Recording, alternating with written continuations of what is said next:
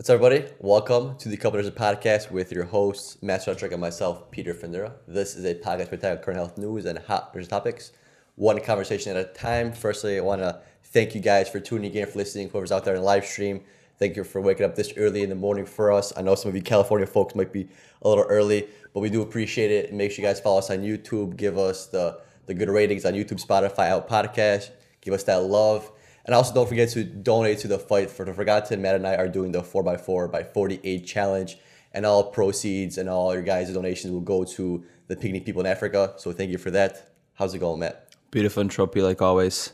In this episode, we'd like to introduce Chrissy Massaro. She is a CRNA that helps young professionals thrive in healthcare. She's a medical professional that helps to improve workplace culture, build resilience, and advocate for safe nurse-to-patient ratio. Chrissy, how you doing? Hey, good. How are you guys? Thanks so much for having me. We're great. Loving this weather in California while it's snowing everywhere else, it seems like, so no complaints at all whatsoever. You're rubbing it in. Can you tell us a little about yourself? Yeah, so I'm a nurse anesthetist. For those of you who are not familiar with that term, that means I give anesthesia in the operating room. I've been a practicing CRNA for a little over 3.5 years now. I work in Philadelphia in a big city hospital. Before that, I was a cardiovascular ICU nurse. So I worked with patients who just had heart surgery. And nursing was actually my second degree. My first degree was in psychology. So it was kind of a convoluted path to get here. But I love it. I love what I do. And I'm happy to, be growing a social media presence to kind of spread the word and try to just make healthcare a better place for everyone. And did you start in the CVICU, like straight from nursing school? Yeah, I did. It was funny. When I graduated, there were like no nursing jobs anywhere. And I applied to jobs in 3 or 4 different states, including rural areas, any type of floor I could get on.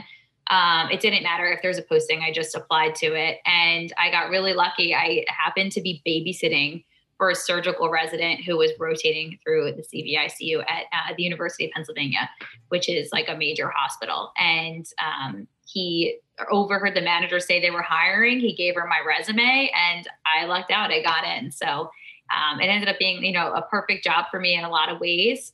It was challenging in others. Starting as a new grad in the ICU can be really challenging. There's definitely a lot of like a steep learning curve, a lot of, of course, like nurse bullying that goes on there. But once you kind of get to the level where you're comfortable, I feel like you hit your stride. And I really loved working there.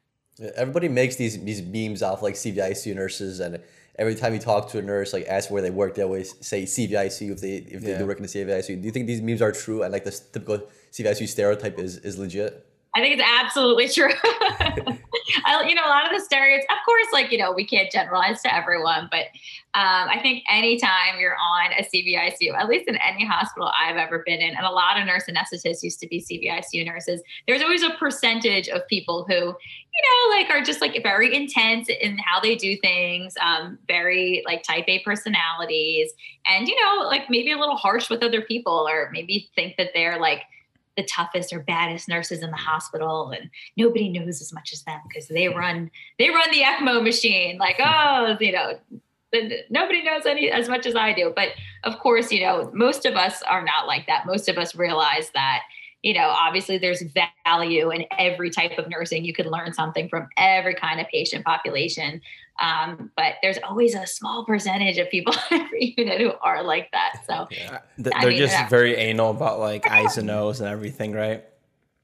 Oh my gosh, eyes and nose. They're just so, you think about, I feel like CVICU and ER are almost like perfect opposites. ER nursing is like what's the sickest patient? What do I have to do right now? And they're just like putting out fires everywhere, right? In the CVICU, you have 2 people and they're critically ill and they're so sick and they're so unstable and they have so many lines and drips and you have to keep it all organized and be super on top of it because, something can change in a split second or, one line out of place, one small thing can kill a patient. So you kind of have to be really, really thorough in particular. And it's just different goals of care, right? So that's kind of like what breeds these personality types or kind of like attracts them, I think, to different types of nursing. I've been enjoying that side of nursing because I've taken a few ECMO patients as a traveler, even though I'm not certified to take them. It's kind of like the Wild West now, right? Yeah. I'm kind of curious. So, did you use your psychology major at all, or did you just go right after to nursing school? Yeah, I went right after to nursing school. So when my first degree was actually not first degree, my first major. When I first went to college, I initially was a social work major. Um, I was interested in going into medicine, but at the time I thought like the only two jobs in healthcare were doctor or nurse. Like many people just don't really understand. It's such a wide field. And I don't think I really understood or appreciated nursing at the time. And my family really was discouraging me from going to medical school because obviously it's such a long road, it's so much money, yada, yada. So I was like, okay, like how else can I help people? I started out as a social work major. I really loved what I was learning, but I really am a nerd deep down inside, and I really miss like studying science content, which is like so strange, right? So I, for my elective courses, just started taking anatomy and physiology and chemistry, and I was like, well, where can this lead? And my anatomy and physiology teacher was a nurse practitioner. She was amazing. She's brilliant. So I started. And then I switched to a psychology major. That way I could keep my science courses and I could keep my social work courses and just kind of redirect and figure it out. So that led to me taking a internship in Mexico where I got to shadow different doctors and different specialties. And I got really close with my academic advisor who was a big researcher in psychology. And I really started to just pivot more towards the sciences. So by the time I finished, I was working as a nurse's aide in a surgery center, and I discovered what CRNAs were. And I had all this exposure to like amazing people in healthcare. So I was like, you know what, let me go back for a second degree in nursing and see where it leads. So that's kind of what I did. Yeah, you mentioned bullying a little bit ago. When was like the first time or like a prevalent time that you really noticed how negative nursing culture can be, or how prevalent bullying is in nursing? Nursing school for sure. I was shocked at how mean the nurses were to nursing students. You know, I think a lot of it was just they were really stretched thin, too many patients with too high acuity, not enough bodies to take care of them. And having a student on top of it was just one more thing that they didn't have time to deal with. So I think there's a lot of like lashing out, passive aggression, a lot of like belittling. You don't know this, you didn't learn this yet, because people are wearing really thin on patients. And they also have a lot of compassion fatigue from just constantly being exposed to stressful situations. So I think that's the first place I picked up on it. And again, when I got to the ICU, you know, so many people there were supportive, but there were definitely people who, you know, fell into the other category, which I feel like when you're a new nurse, you just take it so much more personally and it's so much more hurtful to you. And that's the time when you need the most support. So it's really paradoxical, isn't it? We talk about all the time that as a new nurse, you have to take that leap of change where you internalize everything, you take things so personally, even if it's your patient crashing, right? And then eventually, maybe a year or two, I think it took me maybe 3 years where you have that off switch, right? And this older nurse gave us like a gem, and she's like, as soon as I clock out of here, I don't think about this place. And that's really important for our own like mental health, right? Because we need to de-stress, clock out, mentally check out, and have other pursuits, just like what we're doing now, right? Because the workplace is stressful. So putting psychology together and everything your major, what did you notice about the workplace culture? And we talked about bullying as one of them, right? What else did you notice that's negative, and how can we improve that negativity? So I think, again, it really goes down to a lot of people not feeling supported and feeling really stretched thin. And instead of appropriately identifying and verbalizing what's going on and finding good solutions to address it, there's a lot of covering up of those feelings and deflecting and projecting. So if you're feeling insecure about something, maybe you're not happy with the role you chose, or maybe you're not happy with your job. So instead of, you know, addressing different ways to maybe study more and become more confident, or whatever the solution should be, or perhaps going to therapy, right? Instead, we're taking it out on the CNAs, we're taking it out on the residents, the interns, nursing students, right? Other nurses. So a lot of deflection, a lot of just not really addressing the underlying issue, and a huge lack of self-care. People are really, really proud of all the overtime they picked up. They're really proud of, how many shifts in a row they work. They're really proud on doing so much on so little sleep. And that's not really healthy, right? We all need rest, and we all need to be able to sit with our feelings and kind of process them to be well. Yeah, it's very true because I was one of those like during like the peak of COVID, everyone was picking up overtime shift. People were like, "Yeah, I've worked like 14 out of the last 15 days." Everyone was proud of it, but then they looked like shit. Like they came to work exhausted, super tired. And you mentioned like nurses being stretched thin and not being able to properly teach these new grad nurses, or not being able to support new nurses on the unit. And I think a lot of that has to do with ratios, especially where like in Illinois or a state that doesn't have mandated ratios like California, being stretched thin is 100% due to ratios. Because if you're stretched thin at work because you have very ill patients and you don't have like people to support you, you're not gonna be able to support anybody else. And people get frustrated, they get angry, and they just don't like coming into work. So have you ever dealt with a situation where like your ratios were unfair, but you couldn't really do anything about it? Yeah, we were really lucky. So I think in the ICU, we have pretty firm ratios, 1 nurse to 2 patients. I know that a lot of hospitals, when they were in COVID surges, nurses would take on 3 ICU patients at once, but I don't think that happened at our hospital. And I obviously don't work in the ICU in that role currently, although I did have to cross train and help with respiratory therapy for a while. But I will say that what happens is your ancillary staff gets really stretched thin. So instead of having adequate CNAs to help you, or you basically have to just deal with it, right? So we would have a CNA call out or get injured or something like that, and then you wouldn't have the help. And if all of the patients are very sick that night, maybe other nurses can't help you either. Normally you try to team up with a buddy and do what you can, but if a patient's crashing down the hall, the doctors are busy, the other senior nurses are busy, you're kind of left out on your own. So I feel like that would happen more often than I would have liked. That unit has made a lot of improvements since then in nurse staffing. They've increased the number of nurses, and they've added a resource nurse because that was an identified problem, which was awesome. And they have added on more nurse practitioners overnight to help as well with like guiding care, because we would often be stretched thin with 2 emergencies at once and no doctor to help. So they've gotten attendings overnight and nurse practitioners overnight, which is a huge change and has increased the patient safety. But I see on our step down units and our med surg floors, nurses definitely, they have mandated hospital ratios, but they're still way bigger than California. In California, what do you guys have? 4 patients to a med surg nurse. In our hospital, it's 6, which is still very luxurious compared to other hospitals my friends work at, where they have 8. Could you imagine 8 patients? People are sick in the hospital today in med surg. If you can walk and talk, you're going home. You're not staying overnight. So these are not 8 healthy people. These are 8 people who really need a lot of care. That's some scary stuff. Yeah, it's super scary. And like low key, I'm probably more afraid to be floated to like a med surg or a tele unit than I am of like a crashing patient, just because having more than 2 patients, even though they aren't as critical, like it's like a little overwhelming for me, because especially in the ICU, you're very nitty gritty. You devote all your time and attention to those 2 patients, and you're just working in between them, right? And now you're kind of transitioning to like a tele for a med surg floor where you got 4 units, and you still have the same mindset of like an ICU nurse where you want to do everything for these patients. And that's it's not always an option for you to do.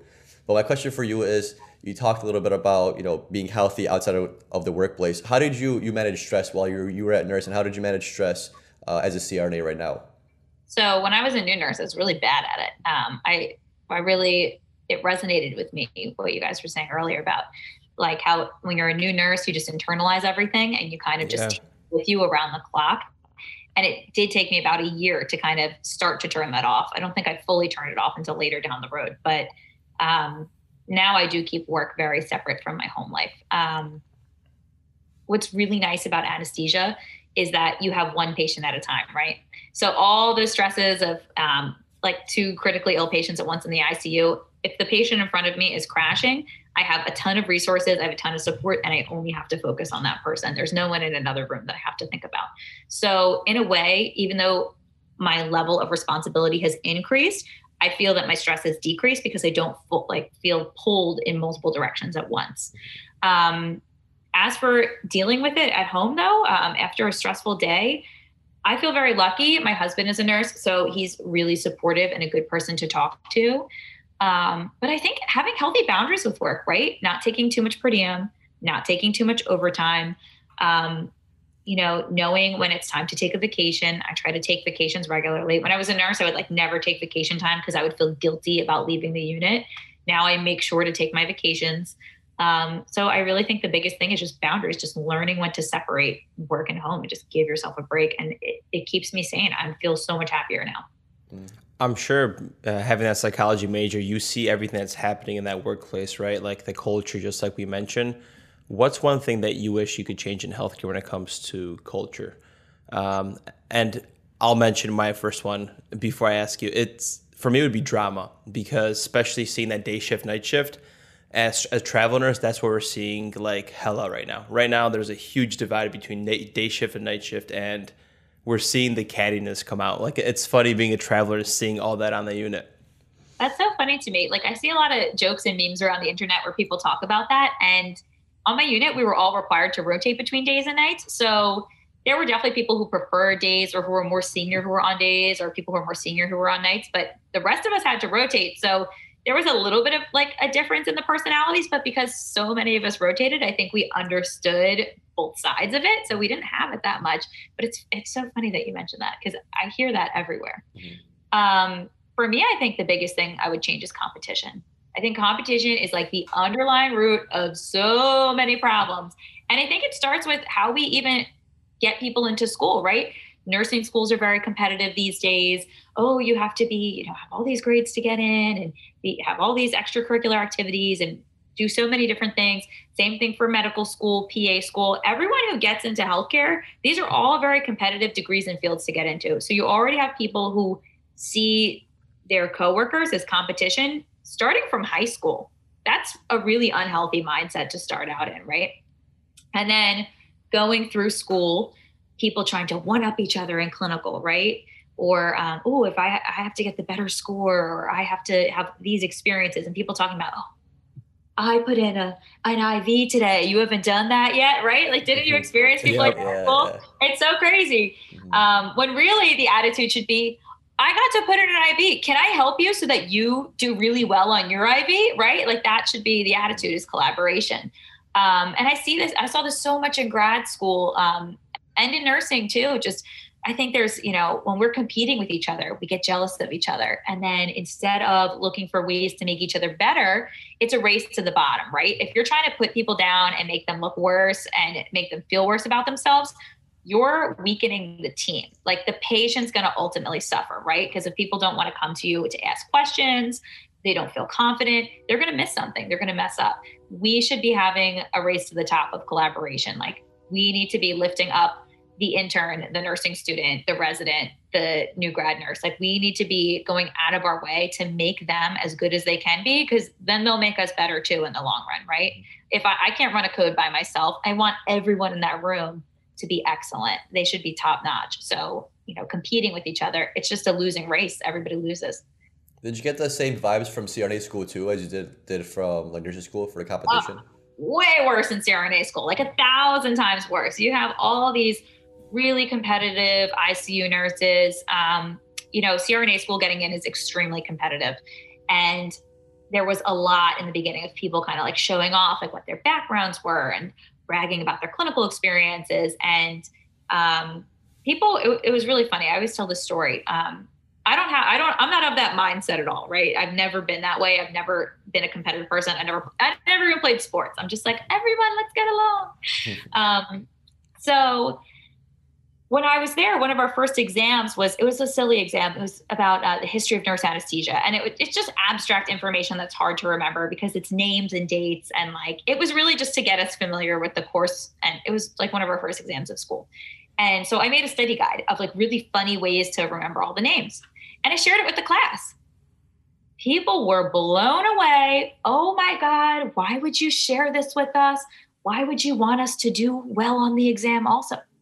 Why can't we all get an A? Like, we should all be getting A's. Like, that's right. A great thing, right? Mm-hmm. So it's a really silly story, but it just was so funny how it just shocked people. And then the really competitive people, started competing to share their study guides too from then on because they wanted to look as helpful. Like they were like jealous that they weren't the helpful ones. I think that was the worst thing when you just finish your test in nursing school and you're just like, oh, what'd you get? You know, and everybody's just kind of like, they got the better score, but they're very like, you know, kind of low key about it. And then you kind of tell them the score like, oh, I got a, 93. Like, oh, shit, nice to know, man, kind of putting me down already. It's kind of funny how that competition carries over.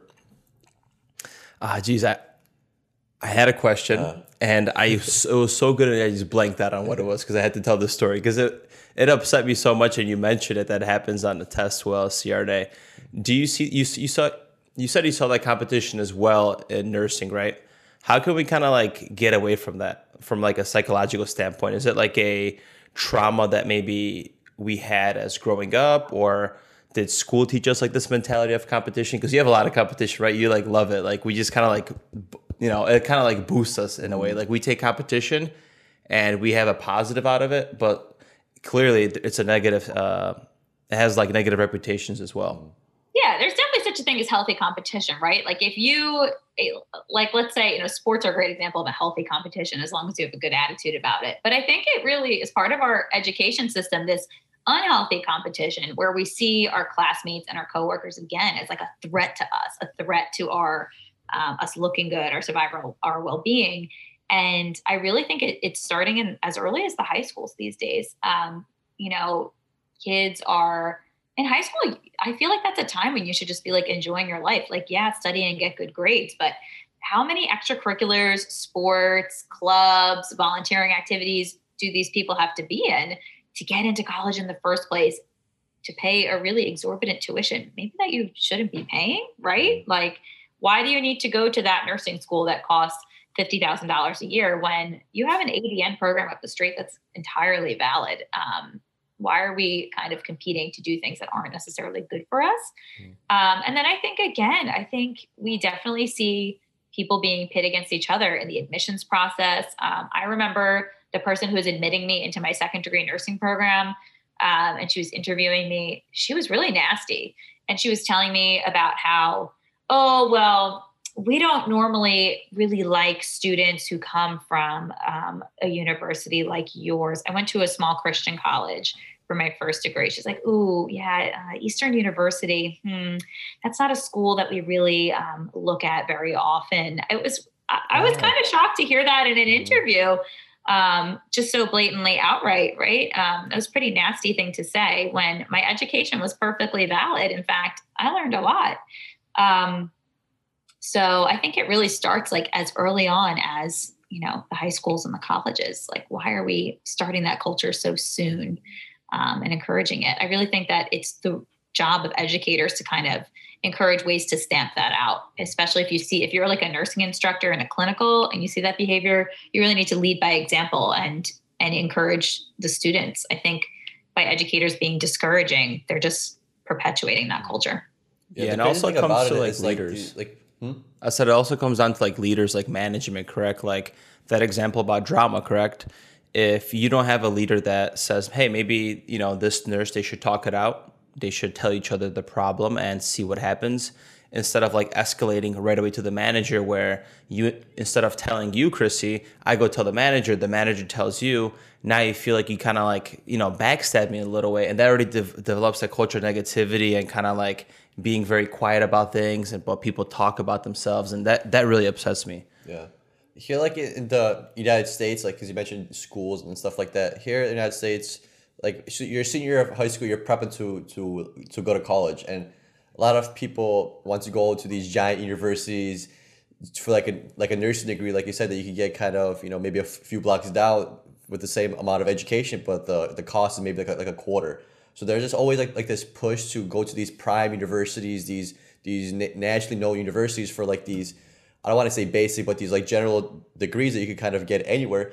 And I feel like that leads a lot of people to being in debt. Yeah. So not only are you like putting yourself like behind financially, you also don't need to kind of go to that school. Some people just want to go to that school just for that recognition. Like, hey, I went to Northern University, I went to this university. And in the long run, I don't care where I went to school. Like the nurses on our unit, I don't know where any of them went to school. It really does not matter in nursing where you went to school, where you got your bachelor's from, because nobody really cares about it.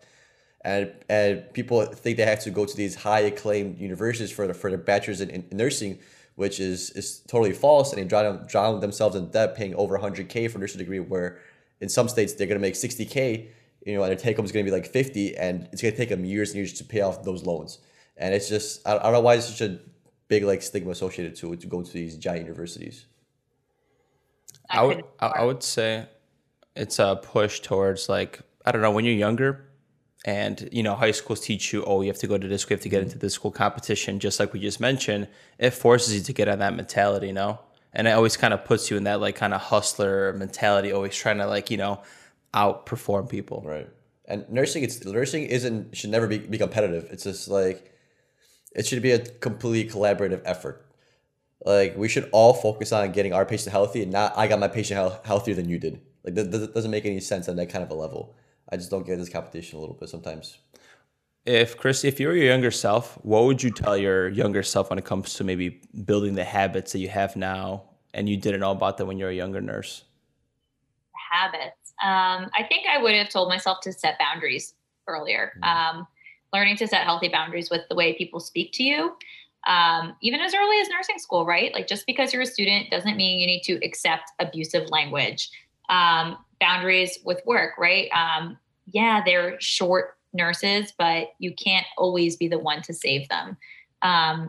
Just I think setting healthy boundaries at an early age, I think that's really hard to do as a young person, especially people who go into a field like nursing, right? We tend to be really, really empathetic people. We tend to feel everyone else's emotions and take on other people's burdens. So setting down healthy boundaries so that you maintain, your own wellness, I think is key. We all talk about self-care, but really that's kind of like a treatment on the back end after you've already been burned out, right?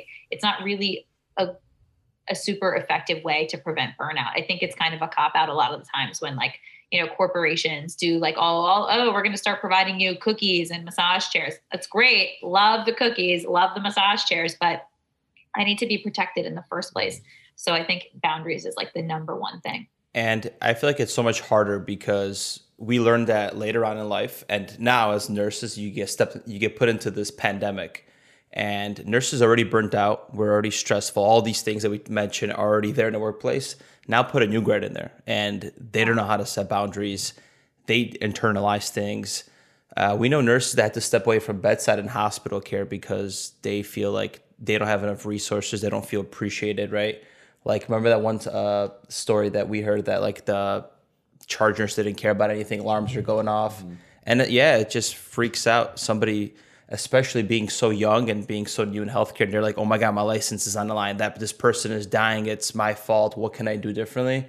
Like that really plays with your psyche. Exactly. Like setting boundaries is very crucial. There's a nurse that we work with that it got to the point where the manager was thinking about, so you know how as an ICU nurse, you want to have that longevity of patient care. So you want to have the same patient, like if you're doing 3 in a row, you want to have the same patient 3 times in a row, for better patient care because you have the continuity of care. It got to the point where these nurses were getting so attached to these patients where the manager was thinking about not giving the same assignments to the same nurses 2 or 3 days in a row because they were so emotionally invested in these patients. Like that's how bad it could get. That's how bad it got on our unit at one point. And just setting boundaries is just so important to our lives because if you keep taking home the things you do at work, you're never going to be happy in your life. You're always going to be depressed because as ICU nurses, we deal with, unfortunately, the dying and the very sick people. And a lot of our shifts aren't very joyful. Yeah. It's been rough. So you say that to set boundaries, correct? So me being a new grad, how do I exactly do that? Or somebody that's listening, how do I set these healthy boundaries for myself? That's so hard. I mean, I think it depends on what we're talking about, right? So when it comes to how other people speak to you, let's say there's a coworker who just really is talking nasty to you that day or whatever it may be. I think the best thing you can do is like practice at home, modeling how to speak up to people in those situations. It sounds really silly, but having kind of like a script ahead of time can help you in the moment stay calm and just, be able to respond appropriately. So for example, if someone is telling me, oh, I'm so dumb. How did I not know this? Or telling me like, don't do this in the future, whatever it may be. Let's say I made a mistake, a simple mistake. Recognizing what that person is saying. I understand, that I did whatever wrong. I programmed the pump wrong, right? I recognize that you're trying to teach me a crucial point for patient safety. In the future, I will not repeat that. I'm going to read up on it tonight, right? That little like sandwich. I understand what you're saying. I recognize the intent behind what you're doing, and here's my plan for the future. And I think that typically diffuses issues. If someone continues to abuse you further, it's okay to set the boundary down and just say, you know what? I'm really not going to tolerate being spoken like that. We can talk later. And that's it. You don't have to say anything else. I will not tolerate being spoken to like that. That's a really healthy thing you can do. That's a very good one. Mm-hmm. Yeah. And same thing with like being called in all the time, right? If you can't go in, just say no. You don't have to give an explanation. Sorry, I can't today. That's it. You don't have to give an excuse. I feel like it's also harder with speaking up for yourself with this whole cancel culture that we see right now in America. Oh, yeah. Like if you say something that doesn't go along with, the mainstream media, you get basically looked at, correct? Yeah, and you get almost like medical bullying, correct? One of the examples were the whole vaccine issue, correct? Like maybe there was some nurses that didn't want to take one and they rather wait. We know people that just felt bullied into just taking it just because they had to, because everybody else did. And that should be never a decision to take a vaccine. It should be just based on your own health, not an obligation because you feel the pressure from society or from a group of friends or coworkers in this case. Right. That's really hard. Yeah, that's one of those strange ethical dilemmas, right? Because as healthcare workers, we just so want to like protect each other, protect our patients, set an example, quote unquote. But at the end of the day, everyone still has bodily autonomy, right? Like, what if someone was pressuring you into taking a pill? That would be crazy. So you're right. It's really tough. We have to just respect each other. Sometimes people won't agree with you, and we can't just cancel everyone or bully them into believing what we believe. It's absolutely unhealthy. Agreed, 100%. What do you like doing in your free time outside of nursing, and how do you de-stress? Oh man, this year really took away a lot of my fun things, which was a bummer. I used to love going salsa dancing. Obviously, that's like not an option right now. I started getting into TikTok. It's like an outlet.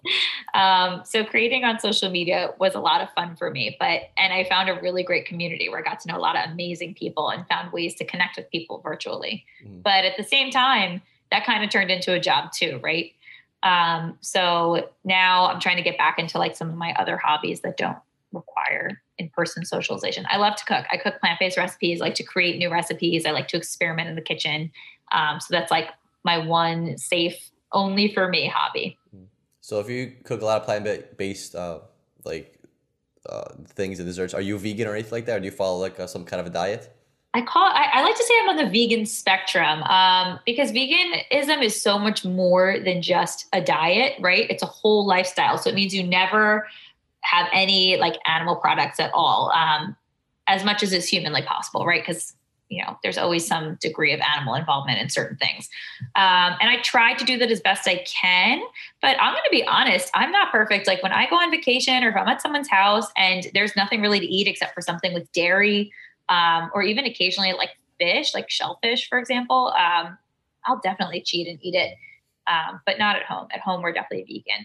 So I can't call myself vegan. So I say plant-based because it's more, it encompasses it a little bit more accurate. Yeah. When did you start being plant-based and why with the switch? Because Matt and I, we've tried being vegan. This was like 4 years ago. Yeah, like 2016. Then 2016, before there was a lot of vegan options out there. Like now you go to any kind of store and you can go ahead and get anything plant-based. Back when we tried being vegan, there was nothing plant-based. And majority of our diet consisted of Oreos, and we gained a bunch of weight. Yeah. But why did you switch over to being more plant-based?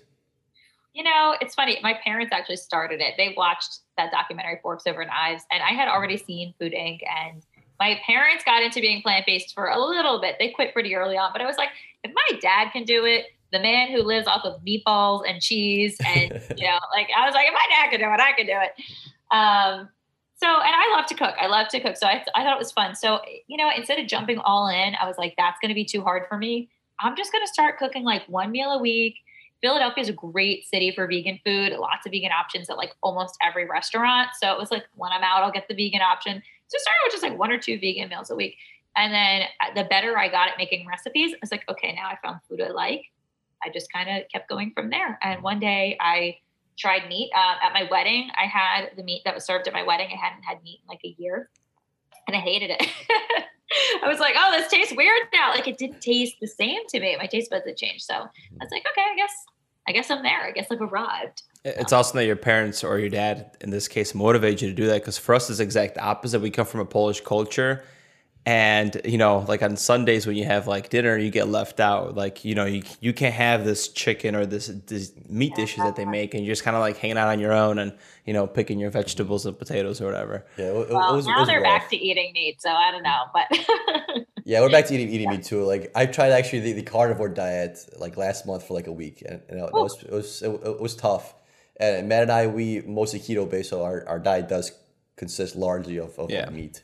Vegetable. For him, vegetables. I do like a carnivore / keto hybrid kind of thing. Oh man, I think I'd have a hard time with carnivore. That one's tough. Really? Yeah, it was pretty tough. Low key, like it was fine, but like I had like the worst GI symptoms ever. Like I had diarrhea all the fucking time. It was horrible. I had to stop. I was like, I can't do this. I can't live like this. Your gut microbe is reprogramming, man. Yeah. How is it being a CRNA nowadays with, you know, pandemic and then slowly things opening back up, correct? So I'm sure you guys had like a little slow moment in surgeries. Yeah, it was kind of crazy. So, you know, Philly didn't get hit quite as hard as New York, but we had a surge that trailed them by about like 2 weeks, I'd say. And fortunately, because we had that like 2 to 3 week gap of like lag and our numbers going up, I think our city was able to get kind of on top of capping it off a little bit quicker. So it was nuts. You know, when you're in anesthesia, you're right up in the patient's airway. So everything we do aerosolizes, you know, viruses. And so, you know, you're intubating COVID patients, right? You're putting breathing tubes in them and you're creating a plume of aerosols that studies show can last in the air for 3 hours. That's pretty scary stuff. And the data that was coming out of Italy and China was saying like all these anesthesiologists and dentists and ENT surgeons, they were all dying because they were in patients' airways before they understood what the virus was. So that was kind of scary. And then, of course, we had like the PPE crisis, right? So thankfully, my job, we had a pile of N95s, but we were reprocessing them and reusing them for a while. We just went back to normal stock this week, which was awesome. We did have to cut down elective surgeries at one point. So we were all taking turns being on airway call, where we would go and put breathing tubes in patients around the hospital, lots of COVID patients. Regular call where we do emergency surgeries and traumas. A lot of our trauma patients came in with COVID. We had to treat everyone as though they had it until we found out otherwise. And I would say, I don't know what the percentage was, maybe at 25% or half of the traumas would end up being COVID positive. And then they redeployed us to the ICUs. So we're helping the respiratory therapists because they were stretched thin, right? Everybody was on a ventilator, not enough respiratory therapists. So they cross-trained us to be respiratory therapists. So we were managing the vents. So again, a lot of time in COVID rooms, people's airways. So it was kind of crazy. But, you know, I was really amazed by the ICU nurses who were handling it. I felt like everyone in the hospital was working so hard, but they were spending the most time like one-on-one in these rooms and doing like the really hard back-breaking labor and just not complaining. It was amazing. Yeah, it's tough for nurses. Like looking at my last shift yesterday and how like 60 people are, and it's tough work because you got to prone these people sometimes. You know? Proning, it's so hard. And then you got to put them in this submersive position every couple hours. You got to rotate the head, and actually. Last night, or 2 days ago, when I was at work, I had a prone patient, and I was, repositioning them, and I actually turned their head, and I dislodged the ET tube, so they ended up descending to the 50s. And then everybody had to come. Intensivists ran in here, we had a supine her, that we bronched her. The respiratory therapist came and we had adjusted tube, and then I had to supine her again, and that was literally a back-breaking labor. The lady weighed. Our person weighed 108 kilos, so she's heavy. There was like 4 or 5 of us in the room trying to prone her, and it's just like a mess, and it just adds so much stress. And then for that 2 to 3 hour period of us trying to stabilize that patient, my other patient got completely neglected. You know, it's like almost like that patient didn't exist. Like they were stable, they're kind of ready for transfer for the most part, but still that 3 hours was just devoted to one patient, and whatever that patient, my other patient needed for that, like the time, it's just the needs have not been met. It just shows you how stressful and how tough the ICU can be. So scary. Yeah, you know that feeling in nursing where every single shift you go into work just not knowing what to expect. I used to be okay with that feeling. That's just like, oh, okay, it's just part of nursing. You know, I'll get what I have this night, and I'll make it through. But now it almost seems like it's unbearable. Like it's just like, damn, I'm probably gonna have a bad shift. Like you're almost like predicting what's going to happen because it's just bad, man. Just lack of resources, and these intensivists are kind of struggling too. You know, they don't have time to do proper care, or maybe they're missing orders, or they miss some labs and you miss it too, and then you're kind of like chasing things back, like like a high K or something, or just like having a Bumax strip that's running too long, and then you're freaking chasing 120 a K, and then your patient goes into a junctional rhythm next shift because they just loaded him on K, right? Like that one situation. Yeah. Oh yeah, that was an intense situation. Especially as like a new grad, when you're a new grad and you finish orientation, you're like, yeah, finally nursing by myself. And like Matt said before, it takes like 3 years for you to get comfortable. But within that 3 years, if you have that like a bad shift and you're a night shift, like your thoughts linger around work. There's been so many times where I've had a bad shift at work, and then the next day, or like I had a bad shift at work, I'm off for a few days, and then the day that I go back to work at 7 p.m., I'm thinking about that shift all day. Like it's on my mind. It's like, what's going to happen this time? What's going to go wrong? And you're stressed for literally that whole day before you even enter to work. And I'm sure you've had those feelings as well. How did you kind of deal with those feelings? Those feelings of I'm not sure what to expect at work and it's stressing me out. Yeah, I would just label it as dread. I used to dread going in. I'd be nauseous on my way in the mornings. Oh, I remember that feeling. It was so tough. It did get better with time.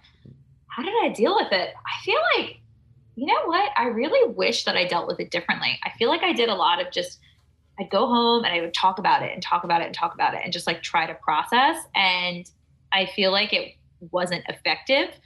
I wish I had just gone to a therapist, honestly. I feel like had I just found a better way to process it and cope with it, I could have made my suffering so much better.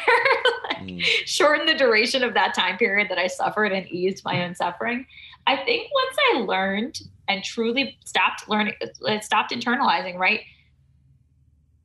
You can only control so much. Like these people are very sick and what's happening in their bodies is not your fault. And all we can do is assess them, monitor them, and give the appropriate interventions, right? So you're looking for changes, you're trying to catch things early. And when something bad pops up, it doesn't mean you missed it. Sometimes that person's just very sick. And, if they weren't in your care, they would have been dead a long time ago. So that is something that like, once it clicked with me, like without everything I've done, they would have already been dead. With everything I've done, they're already better off. All you can do is what's in your control and in your power. So I think once I truly believed that and it clicked, it really cut down on the dread. But I wish I learned it sooner. Mm-hmm. Yeah, I think like that's what's so amazing about social media and like, people like us and you and everybody, like we're slowly forming these communities of nurses and we're like learning to be more conscious and taking care of ourselves and stuff like that because, we didn't sign up for this. Did you know this is the feelings of nursing school, like no one told us about this. Like I didn't sign up for this. I really didn't.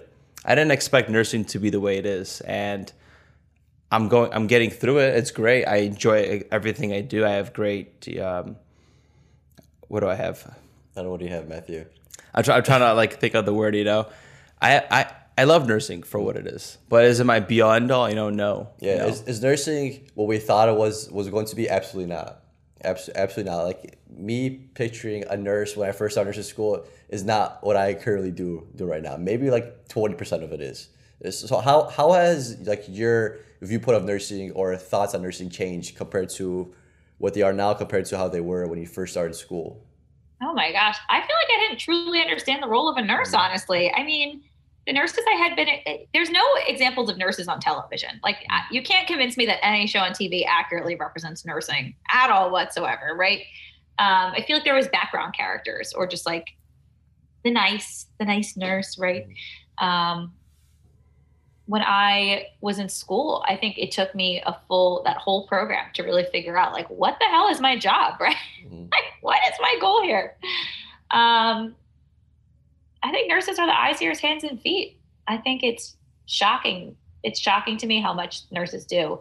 You really are the person who is seeing everything, listening to the patient, communicating with every member of the team, right? So not just doctors. Everyone thinks it's like, oh, nurses and doctors. Social work, the chaplain, respiratory therapy, physical therapy, the family. You are literally like the spoke of the wheel, the hub of the wheel, right? And you have to connect with all the other spokes. And it just shocked me, I think. I don't know. I really had no clue. I really like that analogy, right? The hub. And that's like the worst part of all this is that, you know, like 2020 was like the year of the nurse in a way, and we've seen everything the way we're struggling. And if you look at it, like how has things changed for us as nurses from like a standpoint of the way healthcare administrations handled us or government, like nothing was really changed much. We're still doing more with less. And we just got fed some food. We got a nice pin, frontline, workers, and that's really it. And that's what bothers me is that we need like real change being implemented in nursing because we're suffering, Yeah, there's times that I think with this whole pandemic this is just a whole giant conspiracy on how far we can push nurses to see how much they could do with the least amount of support. So I feel like sometimes, and it shouldn't how this should be, how nurses should be, and I shouldn't be having this outlook, Look, if you could offer advice to nurses out there or CRNAs, like what's one piece of advice you'd give them? If someone's going through CRNA school or struggling as a nurse, what can you offer to them? I'd say reach out for help. And I mean, and not only, with people who are your colleagues, your classmates, like, yes, you should form a community of trusted people, but looking for mentors who are further along in the field than you. Don't be afraid to ask like an older nurse to be your mentor, or a professor, or, someone on the internet. And then of course, back to the boundaries and, going back to what you mentioned about stretching nurses thin. And I really think that another huge form of boundaries that we need to advocate for is the Safe Nurse to Patient Ratio Act. Really, we need to really, really, really rail for that nationally. I think that's the only solution for protecting each other. 100%. That's something we've been talking about for a very long time. We're just like, how can we do this? How can we implement it? So there's a bill. If you go to nationalnursesunited.org, they have a proposed bill in the Senate and the House. They try for this every year, and you can write letters to your Congress people and your senators. And they have like a pre-written form for you already. You just have to fill it out. So nationalnursesunited.org, and you can try to get support for that. Now, I know you're already in California. I know you guys are already, you already have those ratios, and you already have a nursing union, and you still are experiencing trouble with COVID, which is awful. But don't let them, keep you out of ratio when this is all over. Like nurses really, if you're in a hospital that's really abusing you, it's okay. Unionizing is within your legal right. And people really forget that. And they're afraid to talk about it. It's a really taboo subject. People are afraid of losing their jobs if they talk about unionizing. So fighting for national nurse to patient ratios, and, maybe it's time to look into really coming together and protecting each other. And that's why I mentioned that, we're developing and building those communities because eventually we'll have that power to come together. And it's not necessarily striking that we're going to walk out of the hospitals, but it's just us coming together as a community and, letting government know that, hey, it's about time we have some real change implemented, right? Because anywhere else, like, 9/11 happened, things were implemented, different things, different chain of events that happened. There was implementation by the government that helped out. Pandemic happened, and nurses are kind of dealing with the same issues. Yeah. Just like I mentioned before, more with less. Yeah, and there hasn't been any talks of improvement or anything like that. It's just like, all right, we're in a pandemic, we're in a crisis, so you're expected to do all this extra work. And thank you for doing all this extra work. Here's some food. Yeah. But there's really nothing being spoken about what's going to happen long-term wise after the pandemic rolls out, right? No one's really talking about that. And unfortunately, no one's talking about it because it's going to cost them more money, and nobody wants to address that issue. It's going to cost them more money. Exactly. Just like in Illinois, they try to pass the ratio, and I think the American Hospital Association, because there's obviously money being lobbied, right? they basically said we can't afford this bill because the hospitals can't afford more Not nurses. true, though. It's so not true. Yeah, Oh, right. that's the biggest lie that they say. And then they play on nurses' empathy, right? Because nurses say, oh, gosh, I'm going to bankrupt my hospital. My community won't get care. Oh, I'll just suck it up a little longer. It's so not true. It's absolutely not true. Every other developed nation in the world has appropriate ratios. California has appropriate ratios. None of them have gone bankrupt. They are doing just fine. So, yeah, don't let them gaslight you, man. That's Yeah. don't get me started. Yeah. So Chrissy, where can people find you at? You're very popular on TikTok. I've been told you have an amazing Instagram. Where can people find you at? So yes, I'm on TikTok. It's Chrissy CRNA, CHRISSY CRNA. My Instagram handle is also Chrissy CRNA. And yeah, those are like my two main platforms right now. You might find me popping in and out of Clubhouse occasionally if you're on Clubhouse yet, but that's it. Those are the two primary for now. Damn, she's on Clubhouse. We got to hop on it. We've been talking about it. Oh, we could have a lot of good conversations on Clubhouse. Is how that works? I'm completely delusional about what's going on in Clubhouse. I was supposed to do my research like this weekend, and finally we're supposed to make an account and start promoting on there.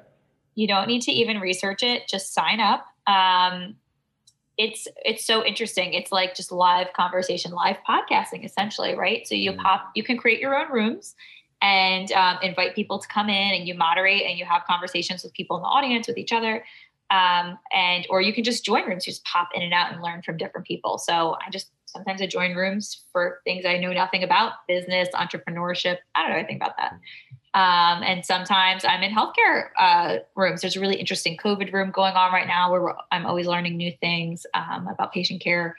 And it's really great. So definitely look into it, Clubhouse. Yeah. Like popping in and out of rooms. Is it like chat roulette or Omegle kind of stuff? No, man, it's like AOL, bro. You know? Describe it. That's actually kind of funny. Imagine if it was like nursing Omegle. Yeah. So they call it like your hallway, and then there's rooms in the hallway. So when you open up the platform, it'll ask you what you're interested in, and you'll see conversations suggested to you as you scroll down. So you'll see, oh, this is a room, and there's no video, there's no images. You just have your profile picture, and it's audio only. Mm-hmm. There's no DMing feature right now. So there's moderators at the top who've opened the room together. So it's like right now you guys are essentially moderators, and I would be a speaker, and then the people listening are the audience. And the moderators can invite audience members to come up. Audience members can raise their hands and ask to come up to the stage and speak and ask questions, and you can answer them. And, you could always move them back to the audience if there's, a lot of people that want to go and talk to each other. So it's cool. It's a live conversation with people from around the world. It's pretty neat. That's interesting. I think you sold us on it. Yeah, it's right up your lane. Thank you so much for your time, Chris. Hope you have a great day. Chat soon. Thank you, everybody. Thank you, everybody that's listening, guys, on Twitch. Thank you so much. See you guys next Friday. Have a great day. Bye-bye. Bye.